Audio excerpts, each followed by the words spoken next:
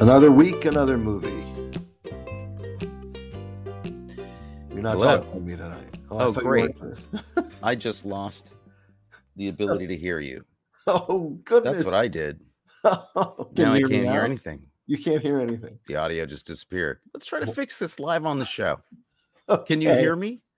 Yes, I can hear you. You can hear me? Well, that's nice. Yeah, Let's so see. I'm see if nodding. I hit that. Can you go hear to me audio? now? Yeah. Oh, no, that's all supposed to be working. Should I make noises? Yeah. Let's see if I do this. This is fun. I'm glad we're doing this now. Right here. Wow. Why don't you entertain people while I attempt to fix this? Well, I would, but you keep Literally talking. just heard you and it went off. Okay. Great. Why don't you go away? Great. Why don't you let's see if this works. Oh.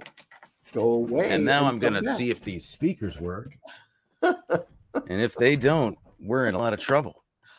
Because we were going to talk about a movie, but we're not doing that. No, but I would try to entertain. Good Lord.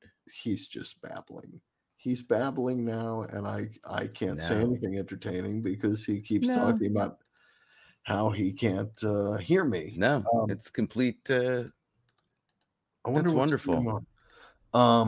This is a bit of a system failure we're having over here. Go away. Go away. Come back. Sign back in. Yeah, we're gonna try that. I'll go away. I did some sign language. I'm gonna go away now. On the listening on the podcast, I did some sign language, telling Anthony to go away and come back, sign out and sign back in, and let's see if that solves his little technical problem. We were talking in the pre-show just fine, or not talking. We were mumbling at each other because we get together before the show to make sure everything's working right, but then we don't talk. It's a very odd time because we want to have all our talking be about the show. And yes, maybe Susie suggested going away. There she is saying maybe go away. And yeah, he did. He went away, but now he's not coming back. So he's leaving. Oh, he's coming back. I'm adding him to the stream. And can you hear me? Can you hear me? Yeah. Oh, life is wonderful. I am so sorry. It's been like this all week. It happens to be Mercury retrograde right now. I don't know if anybody is interested in that kind of thing, but if you work in computers or editing, or it just never doesn't happen. It never doesn't happen. It never doesn't. Or it always happens. Either one. I think it more to say it never doesn't happen. It never doesn't happen. Okay. I'll go with that. It's been nonstop technical problems for a few days. Apologies. It's okay. I had a technical problem yesterday. I got notified by my bank that apparently I had tried to buy about $500 worth of donuts in the state of Virginia. And they thought that was odd. Mm-hmm. Well, if they knew you, they knew it wouldn't be that odd. Not that odd. So they stopped the transactions, but then they had to cancel my card and issue me a new one. So I'm on the corner with a tin cup now, trying to get money to eat through because I can't access my. No, that's not true. You can go to the bank and get money, if you can prove who you are. But you're probably persona non grata getting donuts for a while. I would lay low. I'm not getting any donuts for a while. But speaking of food, donuts are a kind of food. Segue into something. I've just moved into this new apartment, and I haven't done a major shop yet, right? So I don't have an unbelievably stocked pantry, right? And I was trying to. I was hungry the other night. I wanted to go out. I wanted to make myself something to eat. I didn't want to go out, and I was sort of looking around at what was in the dribs and drabs and flotsam and jetsam that are in the cupboards. Mm-hmm. And I had an idea of making something, and then I got scared, so I didn't make it. But I had some, I had some ramen. Okay. right? And some pretty good ramen from a sort of a higher end Japanese store that had some pretty good instant ramen, not the 32 cents for 40 packets ramen. Right. I thought I wanted to add something to make it a little more interesting. And there was a can of smoked mussels. And I looked on recipes and I said, well, there are seafood ramen. There's ramen with shrimp and all kinds of stuff in it. And I thought, I wonder, and then I chickened out. I got scared. Mm. But then I thought I'd run it by you. What would you think of making the ramen and adding the can of smoked mussels to it? I mean, mussels are seafood like shrimp you get in ramen. They have udon and stuff with all seafood in it, right? I think you should give it a try. And the smoked part would be a little extra umami in there. I mean, it won't kill me, right? It might. Smoked mussels, if they go bad, would kill you pretty quickly. These are new smoked mussels, a new can of smoked mussels. So you're probably okay. You're probably okay. My concern is that they will disintegrate into the soup, which might not be bad, but they probably wouldn't in a hot bowl of ramen. I bet you the smoked oysters they're more spreadable almost. Like right. They're not, they don't really hold up to a lot of. They're not going to be like a fresh oyster in an oyster stew at the oyster bar that you and I used to get. They will already have given up their life. They're not still alive when they get smoked? I don't know, but they're not by the time that process is done. They're interesting bit of information though. When you eat fresh oysters, they are still alive when you eat them. Did you know that? Yeah. I didn't know that for a long time. And when I found it out, it gave me pause for a few seconds. And then I decided, and then you moved on. Yeah. Then you moved right on. Moved right on. I have a problem. No, I don't. I can totally do it. That's what it was like. Yeah. That's what it was like. It's it's a bit alarming, I guess. I mean, I don't like that scene in Old Boy where he eats the live octopus. I can't take that. And I kind of think there might be a difference there in terms of consciousness level, but it's still kind of creepy. I'm going to go out on a limb and say there is a different level of consciousness between an oyster and an octopus. I think an oyster is closer to a broccoli floret. Well, what you think as a biologist is of crucial import to this to this situation. Yeah. Like people are saying now about the vaccine. I want to do my own research. Yeah, I'm going to do my own research. Yeah, mm-hmm. Yeah. So, here's Bet Bowles is chiming in and saying, now that the Arkans don't talk about food anymore, this makes me think there needs to be an episode of a Food Network show. Well, it could be. I would do a Food Network show in a New York Minute. That would be a fun show to do. And I think a New York Minute is about as long as anybody would watch a food show that I did. These days, a New York Minute stretches on for hours. Yes, that's true. They're very long. But that's a good idea, Bet. I think we should consider pitching this to the Food Network shows and bringing back some food into the show. I like the fact. I mean, I we used to talk about food on the show. And then it used to be called the Arkin Brothers Talk About Food and Movies. Mm-hmm. But we saw a steep decline in audience interest whenever we talked about food. But maybe that's because we were on the wrong network. Maybe it's because we don't know enough about food to really talk about it. That's true. We just could talk. That's just like talking about what I like, but that's not really, of interest to other people, like. Right? Yeah. It doesn't matter.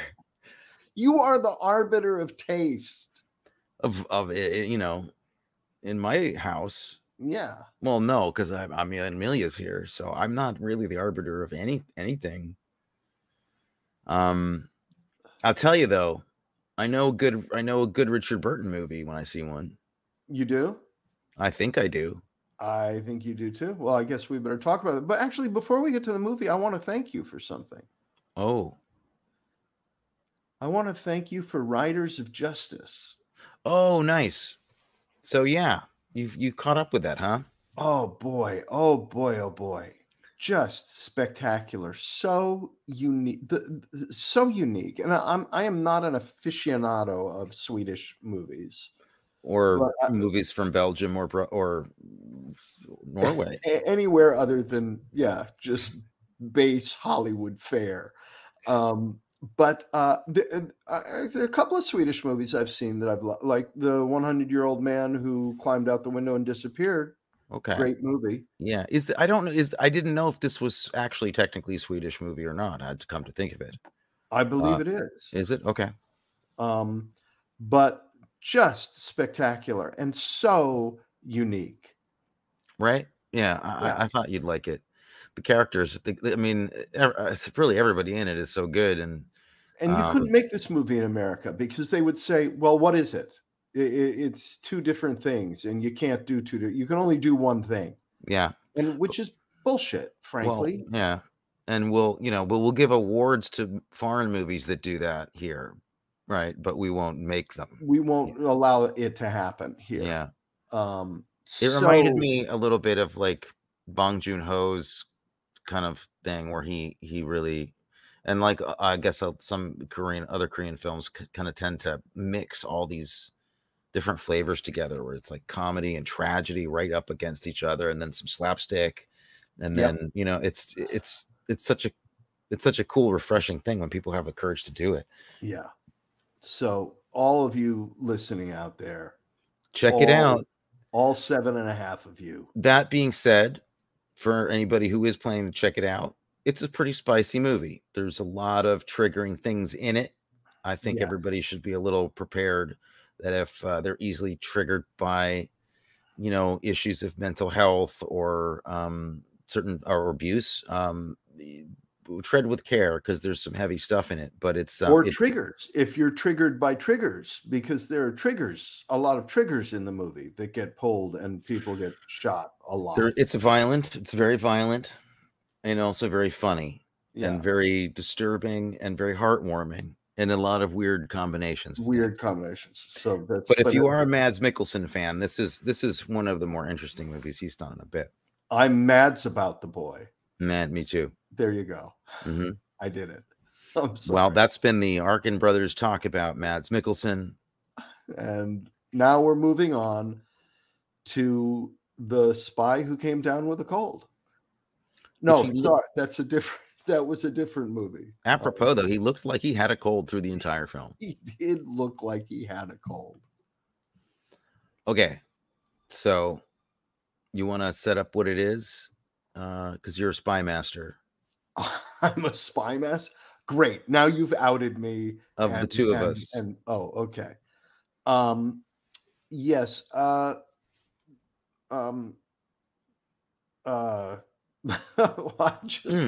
I surprise you? I had a tragic ischemic attack there. Oh dear. Should I call somebody? Are you? No, I'm okay. Richard Burton.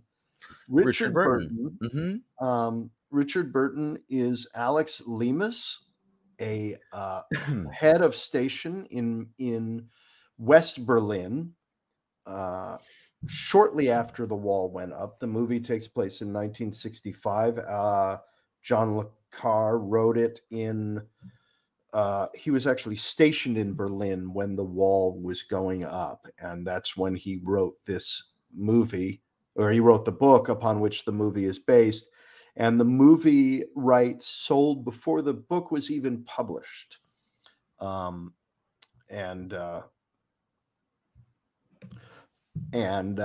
movie is about this head of station, Alex Lemus, who is at the beginning of the movie is waiting at Checkpoint Charlie for an agent to get across in disguise, pretending to be a workman coming across.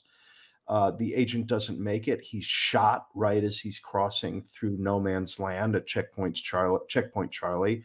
And Lemus is recalled to London by Control and you think he's going to be demoted and retired, but what actually happens is they want him to appear to be sacked by the service, at which point he'll go on a drunk and then can perhaps defect to be picked up by the East Germans as somebody who would be ripe for defection. And it works, and he defects, and double agent hijinks ensue. Yes, I think the only thing I would contest is the hijinks. This is probably the least hijinksy movie I've ever seen in my life. Yeah, no hijinks at all. Anybody who hasn't seen it yet, we're going to spoil parts of it, but we're going to spoil all of it. Be prepared for an extremely grim, dark, and nihilistic portrait of life as a spy. Yeah. As opposed to the happy-go-lucky life of a spy that we see in most movies. Comparatively, even by today's standards, this is like, this makes most spy movies look like it's romper room. Yeah. But I actually think probably a lot more what it was really like. Oh yeah, for sure. Oh, I would completely concur with that. Yeah. I mean, I'm not a spy. Speaking as two New York, swear to God, I'm not. I listen, New York kids. I'm not. I tell you, if I was, I'm not. Yeah. But if I two was, spoiled New York kids who know nothing about it think that this is a very authentic portrayal of the life of a spy. Well, I mean, what's interesting is you have two ex MI6 operatives who became writers of spy literature very famously. One is le Carré. I always heard le Carré, but le Carré, John, yeah. And then you got the guy who wrote Bond. Yeah. And one of them's lying. One of them is not making an accurate portrayal, I believe, of the spy trade. No, it seems, I mean, partly you're convinced that it's this way because it is just so damn boring and bleak. Like, you're like, if the real thing were more exciting, they'd probably put it in this movie. Right. I mean, it's not really exciting. It's nerve-wracking and makes you really uncomfortable, and it's scary, but it's not exciting. Yeah. Had you seen it before? I had not seen it before. Oh. And it's one of the John le Carré books that I haven't read also. I've read almost all of his stuff. Yeah. Was this his first novel? No, he had two before that were not strictly spy novels, though. One is called A Murder of Quality, and I forget what he wrote. Willy Wonka and the Chocolate Factory, right? Yes. Yeah. Sorry, different genre. James and the Giant Peach, and the big friendly giant, or yeah. I always, whenever I saw that poster, I was like, the big freaking giant? What? Oh, sorry. Yeah. Some great stuff, though. What angle do you want to go after first in this movie?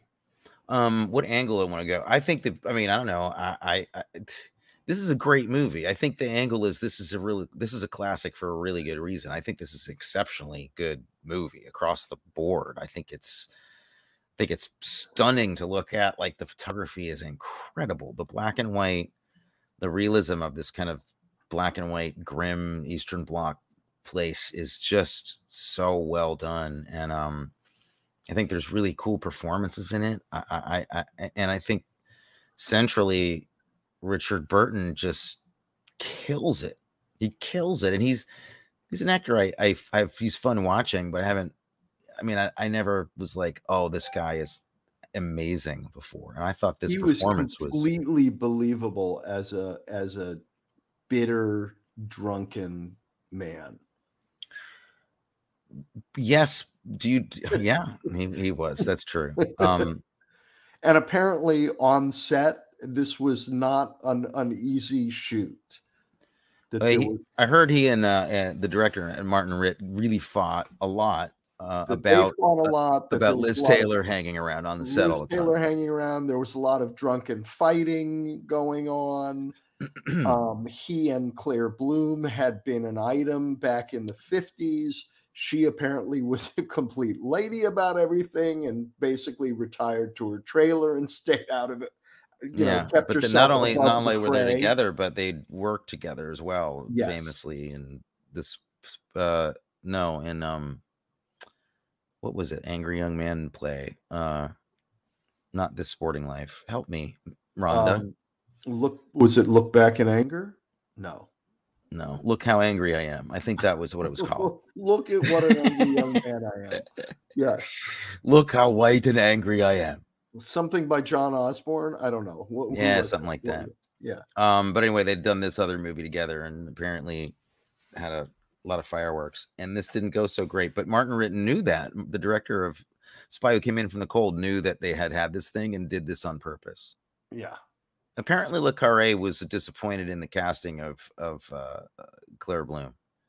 At first, he thought she was a good actor, but was upset. He wanted Michelle Pfeiffer. Is what it was. Well, but who did he want to cast in the film? I'm not sure. Okay. So you're saying it wasn't Michelle Pfeiffer? You're throwing down. Fairly certain it wasn't. Okay. I do remember actually reading that he was upset that the studio didn't hire a Jewish actress to play that part because it was the character was a Jewish woman. Yep. And Le Carré was apparently a bit upset about that. I did love the how brazen she is, and that they do inviting him over.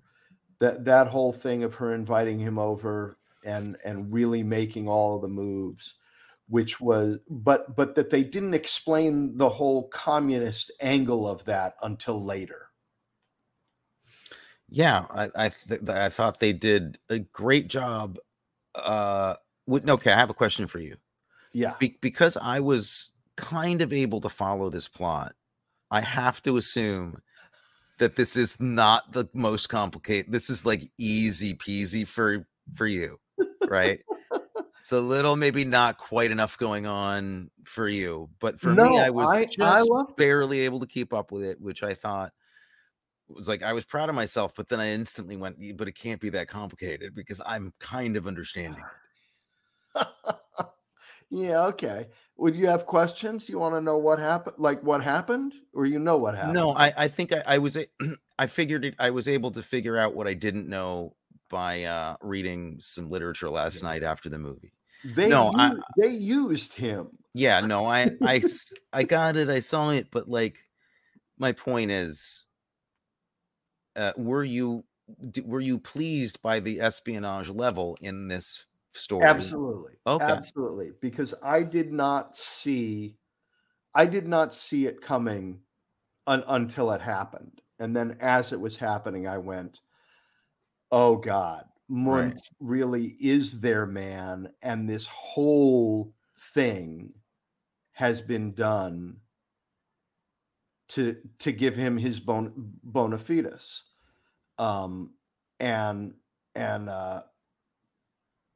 And they're using. Did you? I don't know if you can say that on YouTube, Frank. Actually, just want to bona fides. Okay, it's bona fides. Yeah.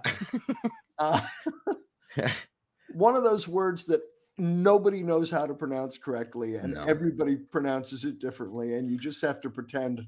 No, this is how you pronounce it. Well, you should see how John le Carré pronounces it. Yes. Yeah. It's double cross on double cross on double cross and masterfully handled. Right.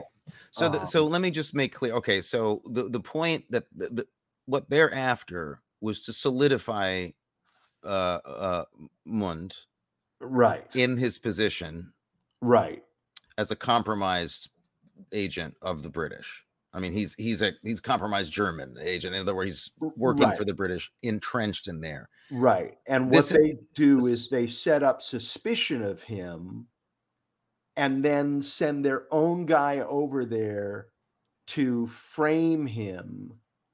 And unbeknownst to their own guy, they betray their own guy, Lemus, so that Lemus's attempt so that the whole attempt to expose Munt as a British agent goes horribly awry, and the Germans think, oh my God, he really isn't a British agent. He is a loyal German. And many innocent people go to their deaths in order to solidify the reputation of this double agent. I had a question about it. I guess, do you feel like Lemus, Richard Burton's character, is literally just sadly a disposable element that they needed, or is he chosen kind of because they want to get rid of him too? I think he's chosen because he's gotten a little drunk and out of hand, and they kind of need him gone, right? He's one, yeah. And if he survives, great. And if he doesn't, no great loss. Okay. And because she is disposable. Claire Bloom is clearly disposable. The British government's own guy in Germany kills her and is going to let Lemus escape, and that way it will really look like it was a real escape, because why would she get killed if it wasn't a real escape? And then he's so distressed that he just gives up. Happy times. Happy really ending. Delightful movie in all respects.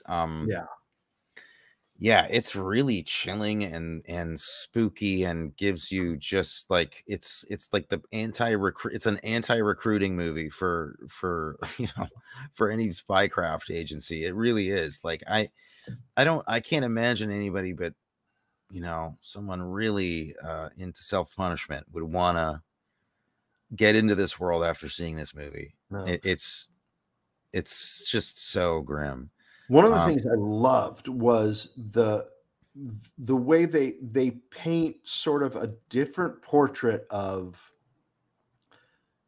the East German way of doing things and the Allied British way of doing things, that makes the British and the Allies look better than the Germans.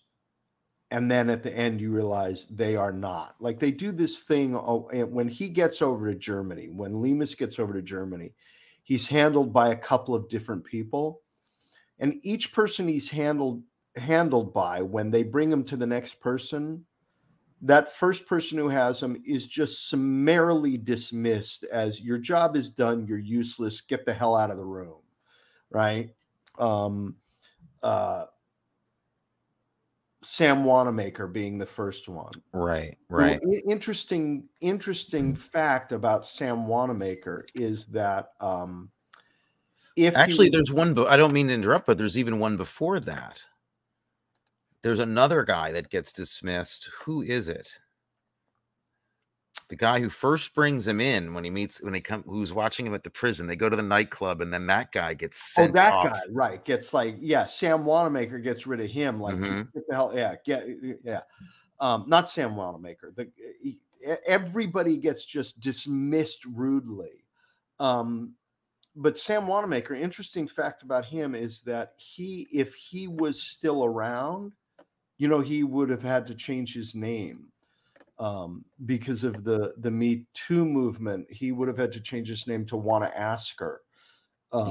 You may have to change your name just for telling that joke. I don't know. Oh, come on, that's a pretty good joke, right? That's pretty good.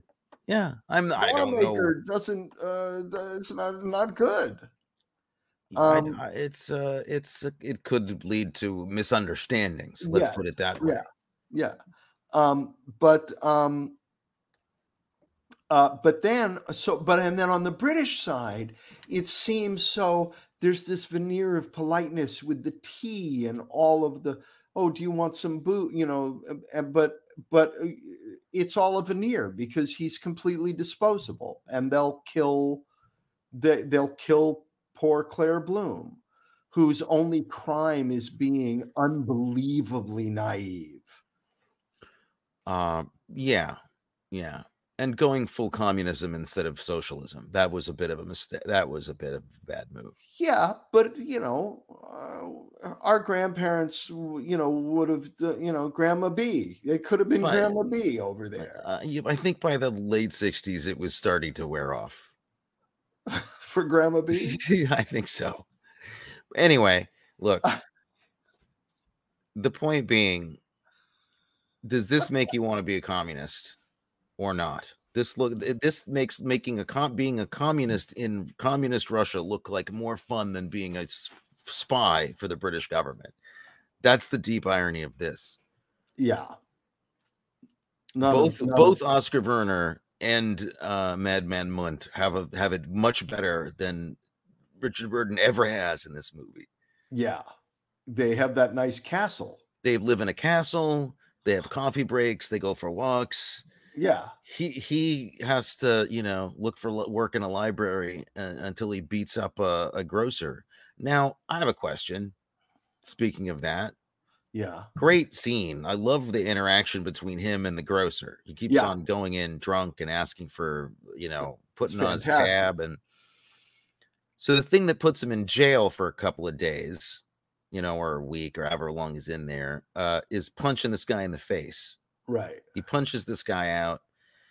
Now, I know he is trying to create a persona because he's underground. He's in the cold. He's at work. So he's creating a new character to play, and he's playing this guy.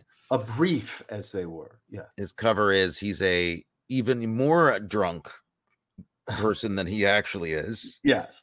Who's down on his luck, war veteran, bitter guy who can't get any work, and basically would live in a flop house if he didn't have go to get a job at a library. Right. Now, are we to understand that what's the going to jail have to do with anything?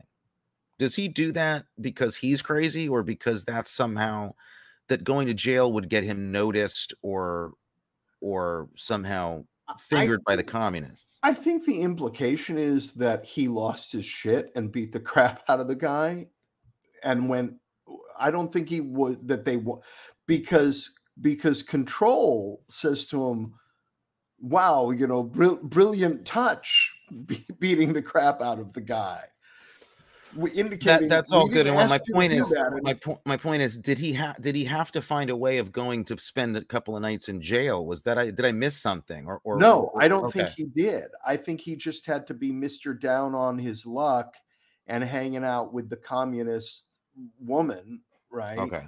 And maybe go to some meetings with her or something, right? But he doesn't. He loses his crap and beats the hell out of the guy because he's miserable and a little crazy, and Control takes it as, wow, that was a really brilliant piece of work you did there. Why I got confused, I think, is because we realize he's being followed by the communist handlers who are trying to get him right out of prison. When he gets out of he literally leaves prison, and they're waiting outside looking at him leave prison. And I thought there was a connection to him having to been in the pen and getting noticed that I missed somehow, that he had to do that. I don't think you missed anything. I think it was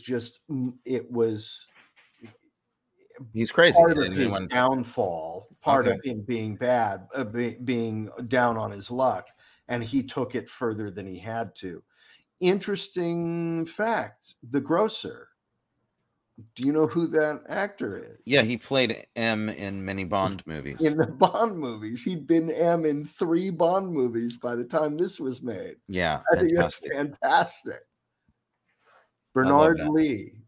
Really great. That's the kind of thing that makes me feel like this movie is authentic, because that kind of inside joke Yeah. would only be played by people who knew kind of, I think, what the real stuff was like. Yeah.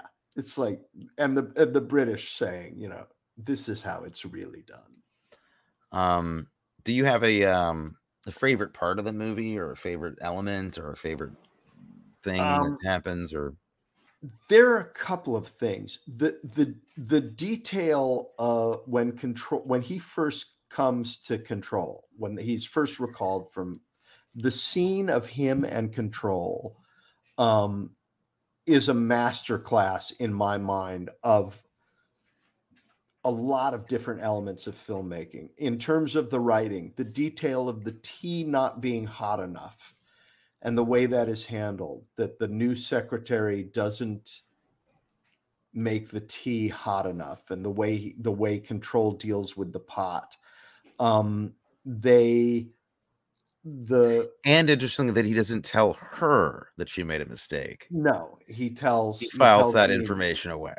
The moments where Control is standing and Lemus is sitting, the power, the way the power relationship is shown cinematically.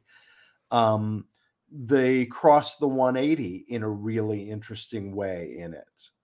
They don't break the 180, but they cross it in a shot to change the power relationship between the two men during the conversation. I just think I could watch that scene 100 times. And the cinematographer in this, Oswald Morris, Ozzy Morris, who I don't know if you remember, but we had the privilege of meeting him. Do you remember? Who are you asking right now? Are you actually think that I don't know who Ozzy Morris is, or that I met him? I know you know. What are you called me 2 days ago to ask me a much harder question than that. So don't. Okay, yeah. Yeah, no, yeah, Ozzy Morris is one of the great British DPs of all time. Right, and shot 7% Solution, which is another beautifully shot movie. Yes. And you know, Lolita and other classics. Oh, well, Lolita, you know.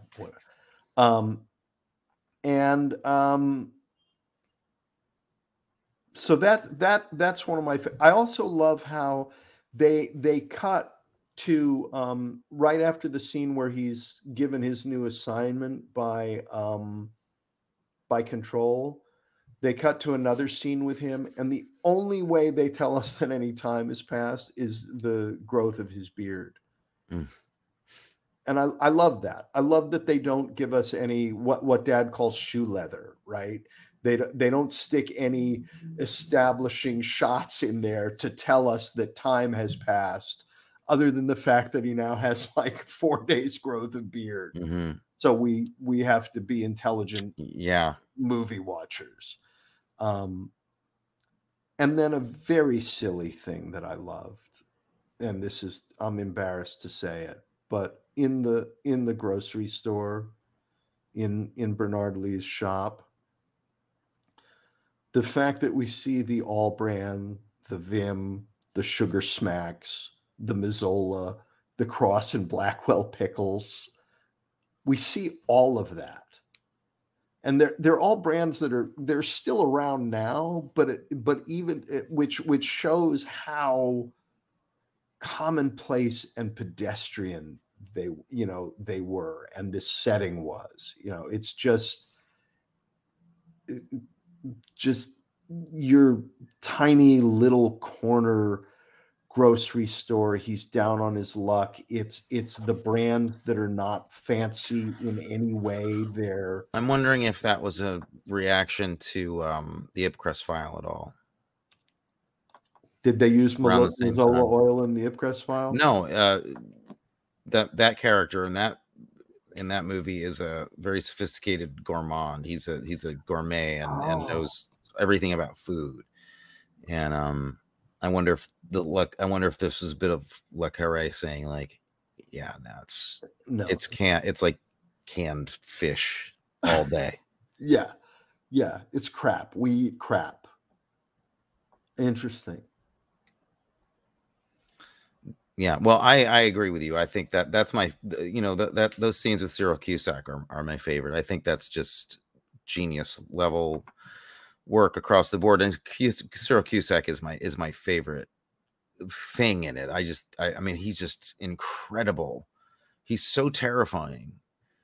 You know, he's absolutely terrifying, and is the sweetest, kind of like gentlest gentleman kind of character on the surface. Yeah. But what he's saying is so dark and awful, and the power this man has is just beyond all conception. And it's also this weird, like, I kind of found that that's what made the movie work on a whole other level of kind of weird metaphor of, you know, I mean, he was like this godlike person who actually gives him a new life, is able to bestow a completely new identity, new life on a person and send them off to do his bidding. And I don't know, it seemed like the filmmakers knew that, kind of were really playing up that terrifying kind of mythic quality of this character, the power that he had over everybody's lives. And Cyril Cusack felt like he was always there all through, even when he wasn't in, and he was not in a lot of scenes, but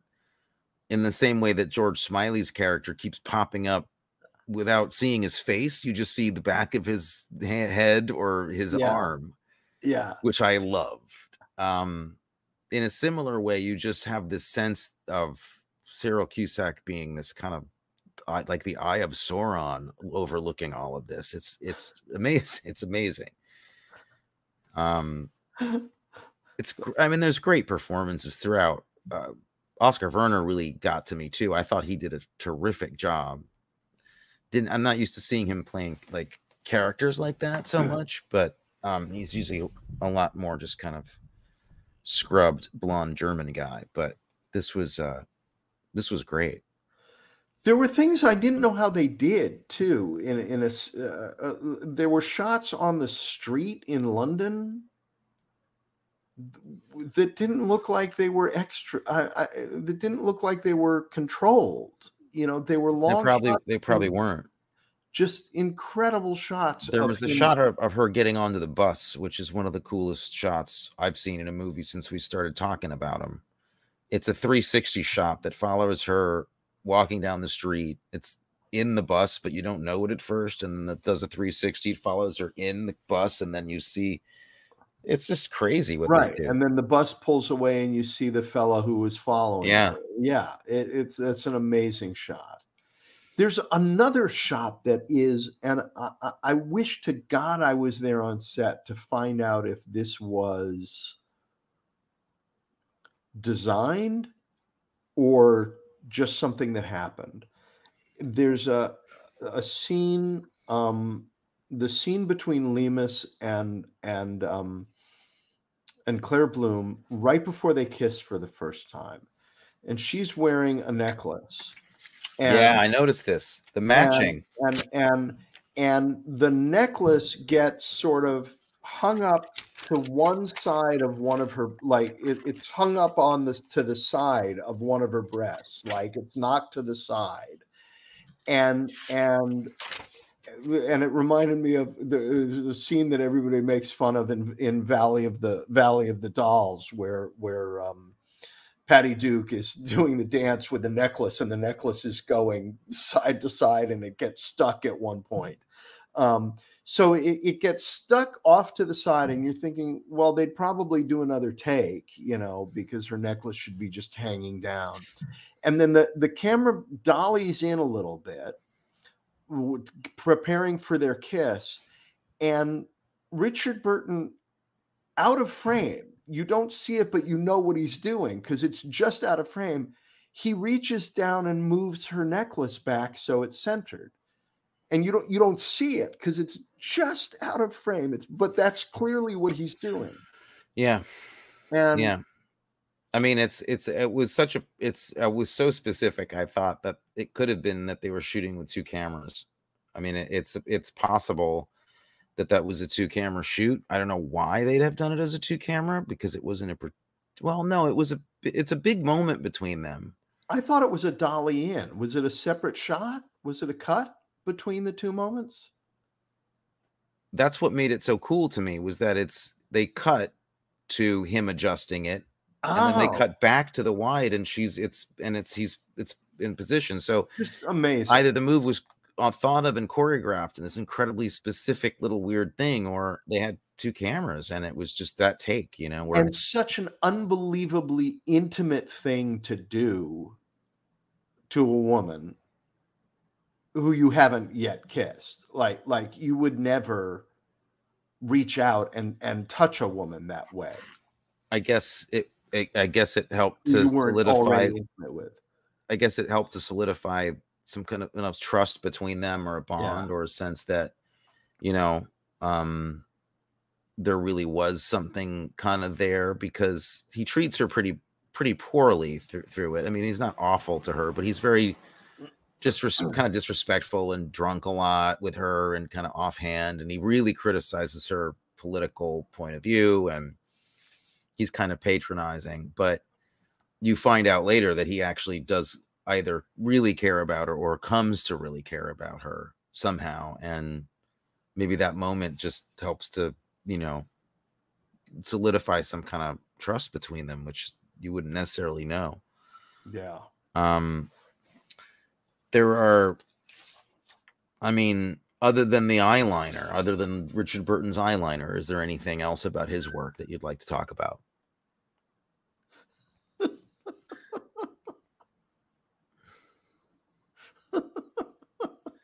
He doesn't care. He's full on like, no, I look better this way. I look better with eyeliner. Me and Keith Richards are going to do this, and you can't stop us. He, his voice is just that voice and that accent.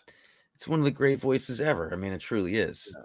You grew up speaking Welsh, you're probably just going to sound cool no matter what. No matter what you do. But drinking that much will make your voice sound like velvet. I'm working on it. Yeah.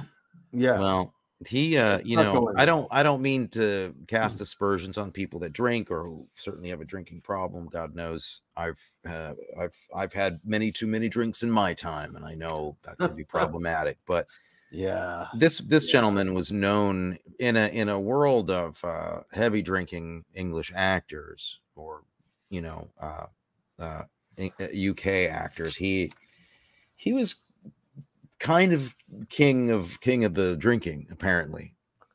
I would have liked to have seen a night of Richard Burton,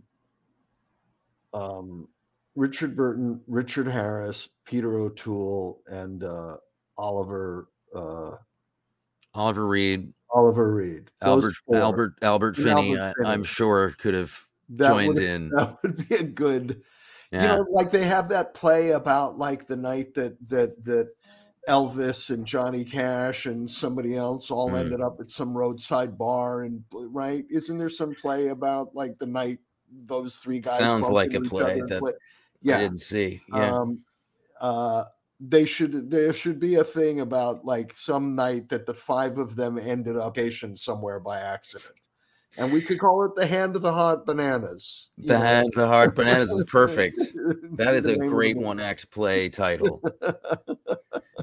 Referencing, of course, the time where the late Oliver Reed terrorized Matthew and I at breakfast at a hotel one morning. Yes. Good times. Good times. I think that this movie is pretty flawless. There is one notable exception to me. Okay. Does it involve a steering wheel? Oh, well, no. You're talking about bad process shots and stuff? No, not a bad process shot. I believe there's a moment in Germany where they're driving a car where the steering wheel is on the English side, and I'm pretty sure the steering wheels were on the. I think England and Australia are the only places where they have the steering wheel on the wrong side. Yeah, I didn't. Could be wrong. I didn't know. You know that I'm not talking about though mistake. Like anybody can have a continuity error or a mistake in a movie. I mean, I bet there's probably one in your movie. Yeah, there's certainly one in mine. My movie hasn't been made yet, so there are no mistakes in it. I'm not talking about a mistake like an accident. I'm talking about something they shouldn't have done, like a mistake, like that kind of mistake. Killed the Jew. That line when they say "killed the Jew." I did well. I didn't when they said it. I didn't think I was supposed to think that the filmmakers were agreeing with that Oh, okay. sentiment. Yes. No. So no, I mean, I think they, nobody likes hearing that. Oh, that's Well, not no, true. there are That's people. actually not There are true. people who like hearing that, Tony. No, I'm sorry, I misspoke. I was an idiot for a minute and I misspoke. No, I'm talking about the strange just need to have like a scene at the strip club where it starts on a woman's yeah. bosom and is this very complicated rack shot. Oh, sorry, I didn't mean to say that, but like this rack focus shot of this sexy dancing at the club. And I was like, this is a different movie. You don't need to do this shot here. Yeah. It was also just kind of awkwardly like the whole thing was kind of awkward. It was awkwardly handled. And I'm wondering if it had something to do with the fact, except if it did have to do with this, they didn't make it clear that the character who brings him there later is referred to as gay in a disparaging way. It doesn't matter. And I'm wondering if it was like to make that character uncomfortable. That's not my point. My point isn't that the scene takes place in a strip club. It's that the scene starts with a very contrived shot, unlike any other shot really in the movie, of a close up on a woman's bust. And you thought that would have been more appropriate if it was Sid Charisse in The Silencers in the dress. Well, if Sid Charisse if she's in it, it might have been appropriate. I don't know. No, I was just referencing the horrible dress and moment for Sid Charisse in The Silencers. Oh God, yeah, that was sad. No, I don't feel like I'm getting any traction on this joke slant avenue I'm going on with you. So I'm gonna drop it. No, I get what you're doing. I don't understand what it was doing in the movie either. It's odd. It's just like someone was like, I got a great idea. Let's shoot this woman's bosom and then we'll do the scene. And Martin Ritt was like busy.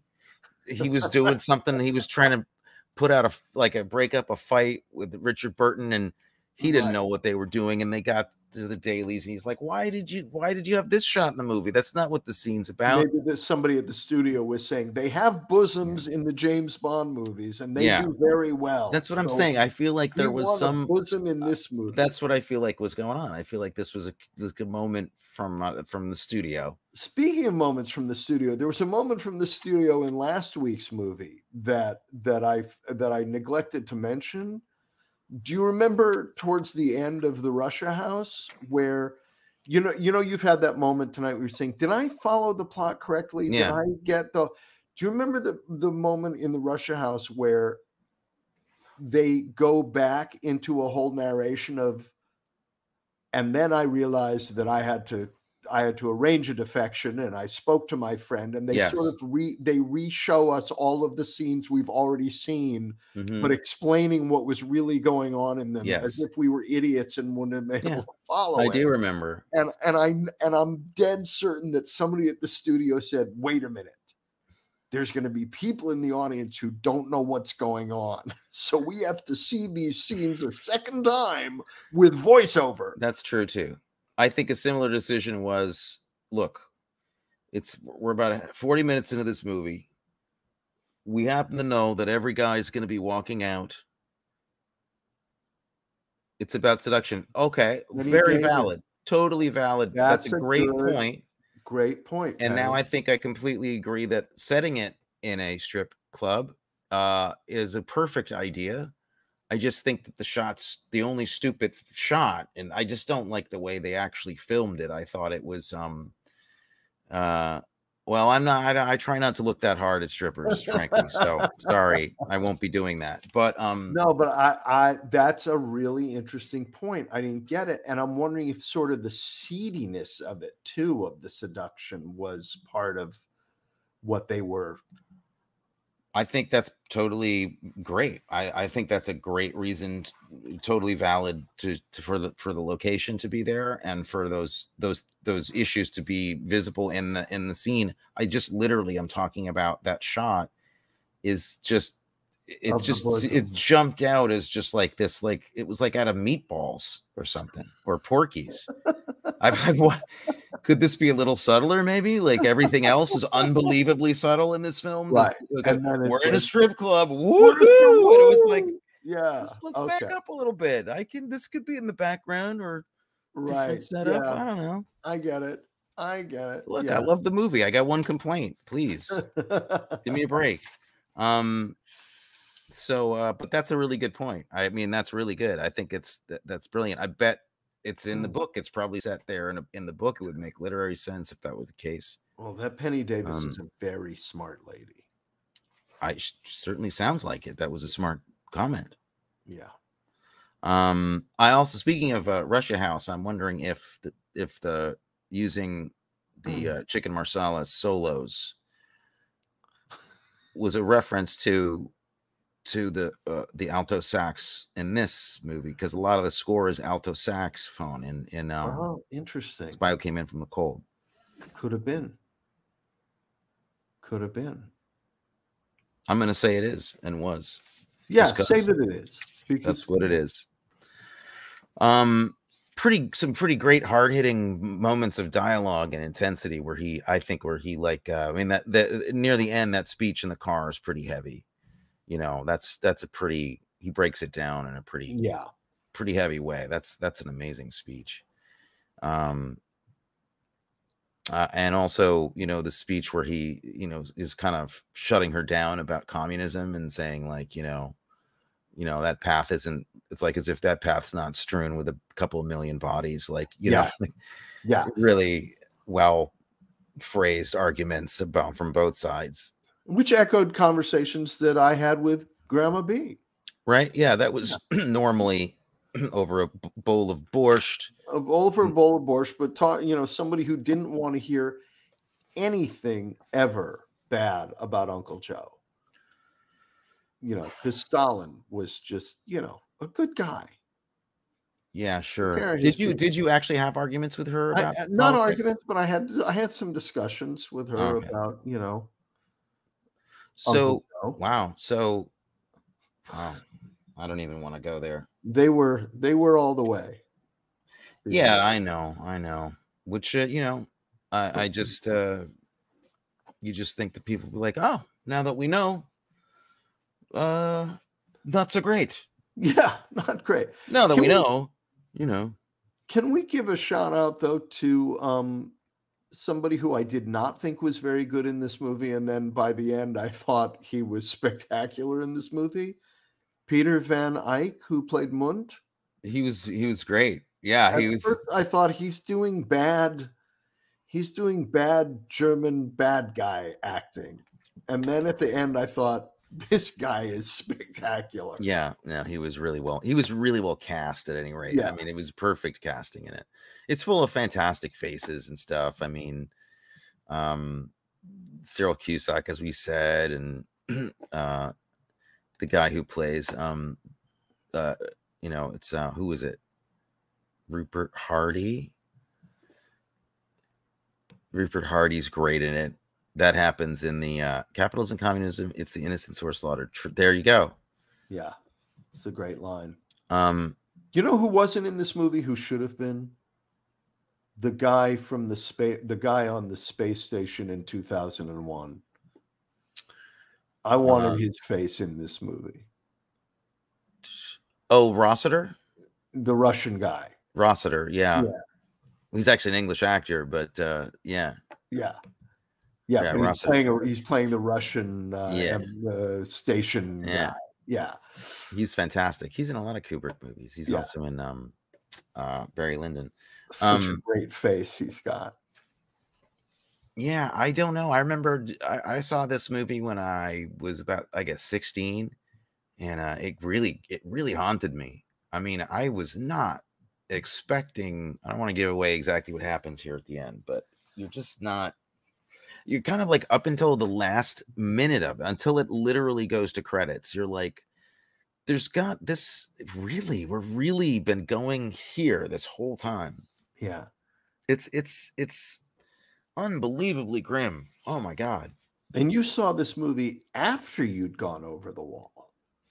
Again, I didn't go over any walls ever. That never happened.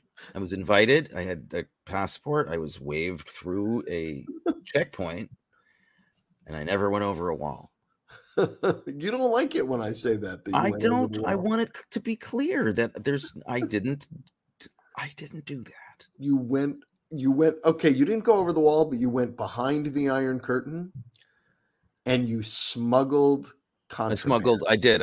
I smuggled illegal literature through. You know what? Let's actually, if you want to go there, let's go there. Yeah.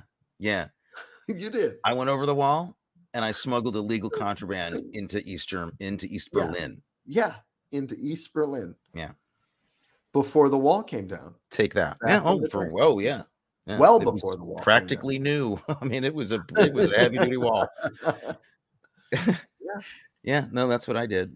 Yeah. You're lucky you didn't get shot for bringing a copy of what was the Magic School Bus or something like that. It was just some paperwork on some stuff I was working on. Nothing important. We don't have to talk about what it was. Okay. Yeah. Well, Good I time. mean, those were amazing times. You were also in Berlin. You didn't get to go to East Berlin, but they didn't let me over the wall. I tunneled under.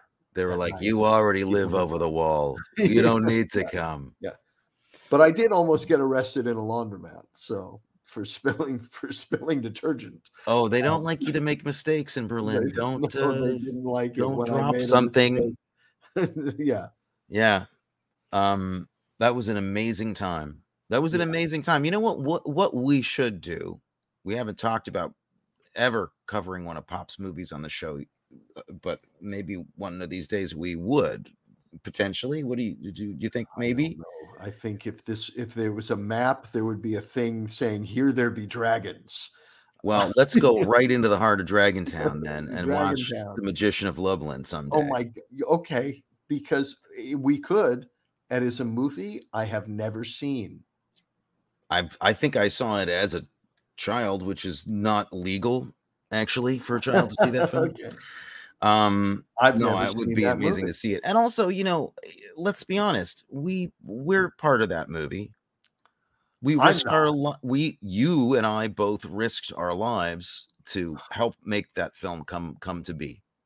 Risked our lives? We were hanging out on a Canon Film Group set. We were hanging out on a movie set, a movie directed by Menachem Golan. That is the most dangerous place that you could be. And I don't think it's available anywhere. I'm looking right now. It's not available. No, it's available somewhere. It's been banned. No, we can find it. All right. Okay. I'm not saying we do it next week. I'm just saying one day maybe we do it. Yeah. Of course, we didn't get anybody writing in saying that's a great idea. Yeah. But as everybody wants to say that I made a mistake, but they don't want to say I had a good idea. The director on that movie, you have a lot of complaints about him, but I've always said don't Menachem until you've tried him. Hey, how many Golan movies have you seen? Have you seen The Apple?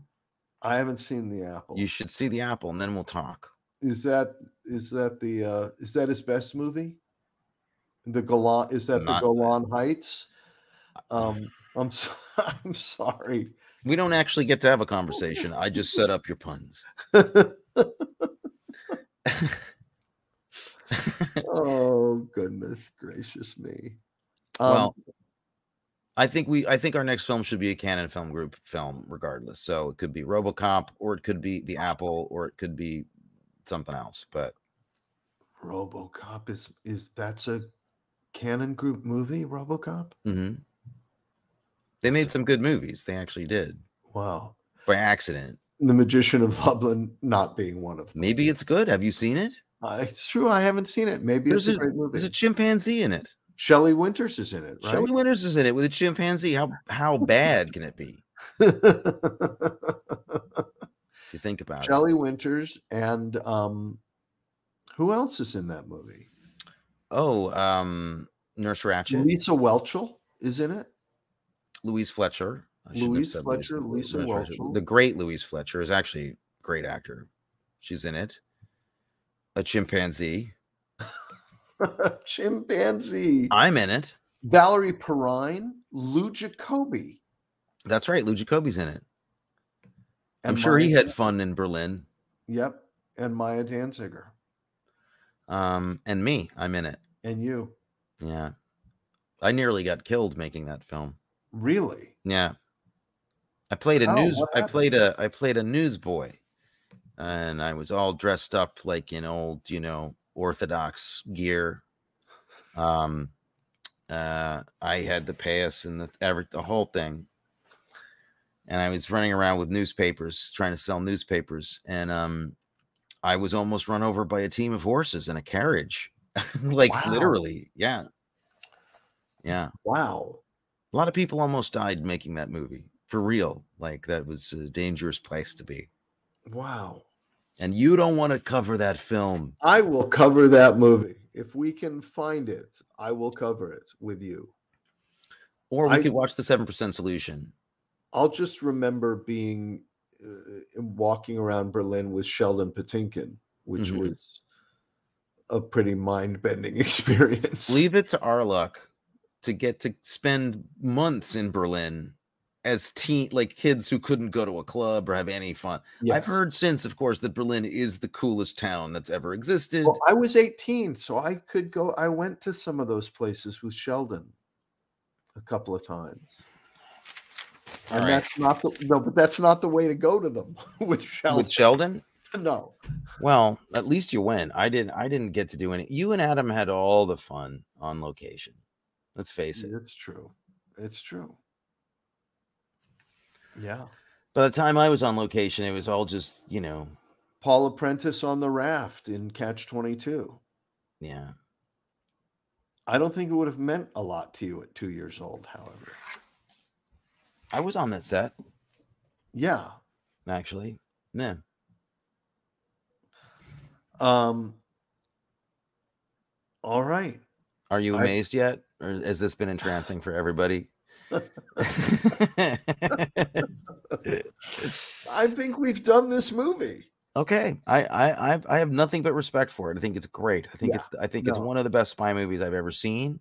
I will watch think Richard Burton again. Richard Burton is, I think if you never understood why he was a big star, watch this one. And I think this shows you how and why this is like Brando level screen work to me. Like, I just think he's amazing. It's pretty great. I loved it. And I will watch it again. And next week also, I may report on the smoked mussels in the ramen. Well, let me know if it dissipates too much in that ramen broth. If I'm not in the hospital, it went okay. So we're gonna do RoboCop. Let's. Is RoboCop available? It is at my house. Oh, you're gonna pull that one. RoboCop is. Or we could see the remake of it, the one from like 2005 or something. Oh, yeah. Who was in that? I don't know. I didn't see it. RoboCop Then and Now, 2000. Yeah.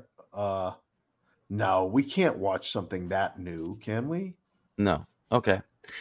Let's watch okay. Let's watch it's getting into Halloween season. Do you want to watch something Halloween themed, some horror movies this month? Let's watch some Halloween. Let's do a Halloween. We'll do a Halloween run. We'll do a Halloween. Why not? It's the season. Yeah. It's the season for it. So pick a good Halloween movie. Let's watch Christine.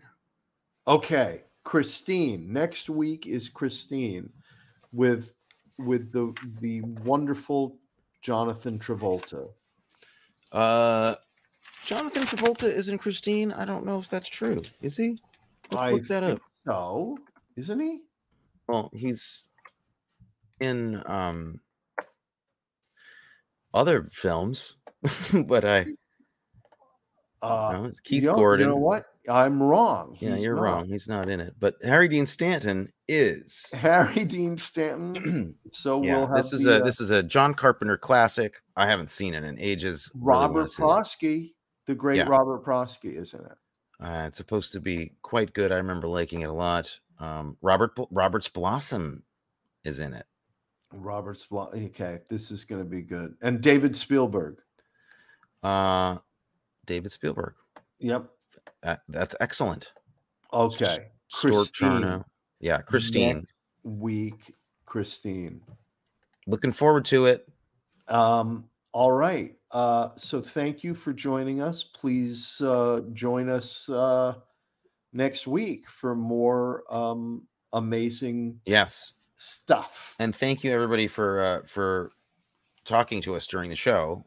It's great when we get people interacting with us. It always makes me feel good, because sometimes it feels like we're just screaming like that we're alone on a satellite. We're going around Jupiter. It feels like the end, and the transmissions like silent running. Yeah. Open the pod bay doors, Hal. Hal, hey, are you there, Hal? Oh boy. Yeah. All right. Good night, everybody. Good night.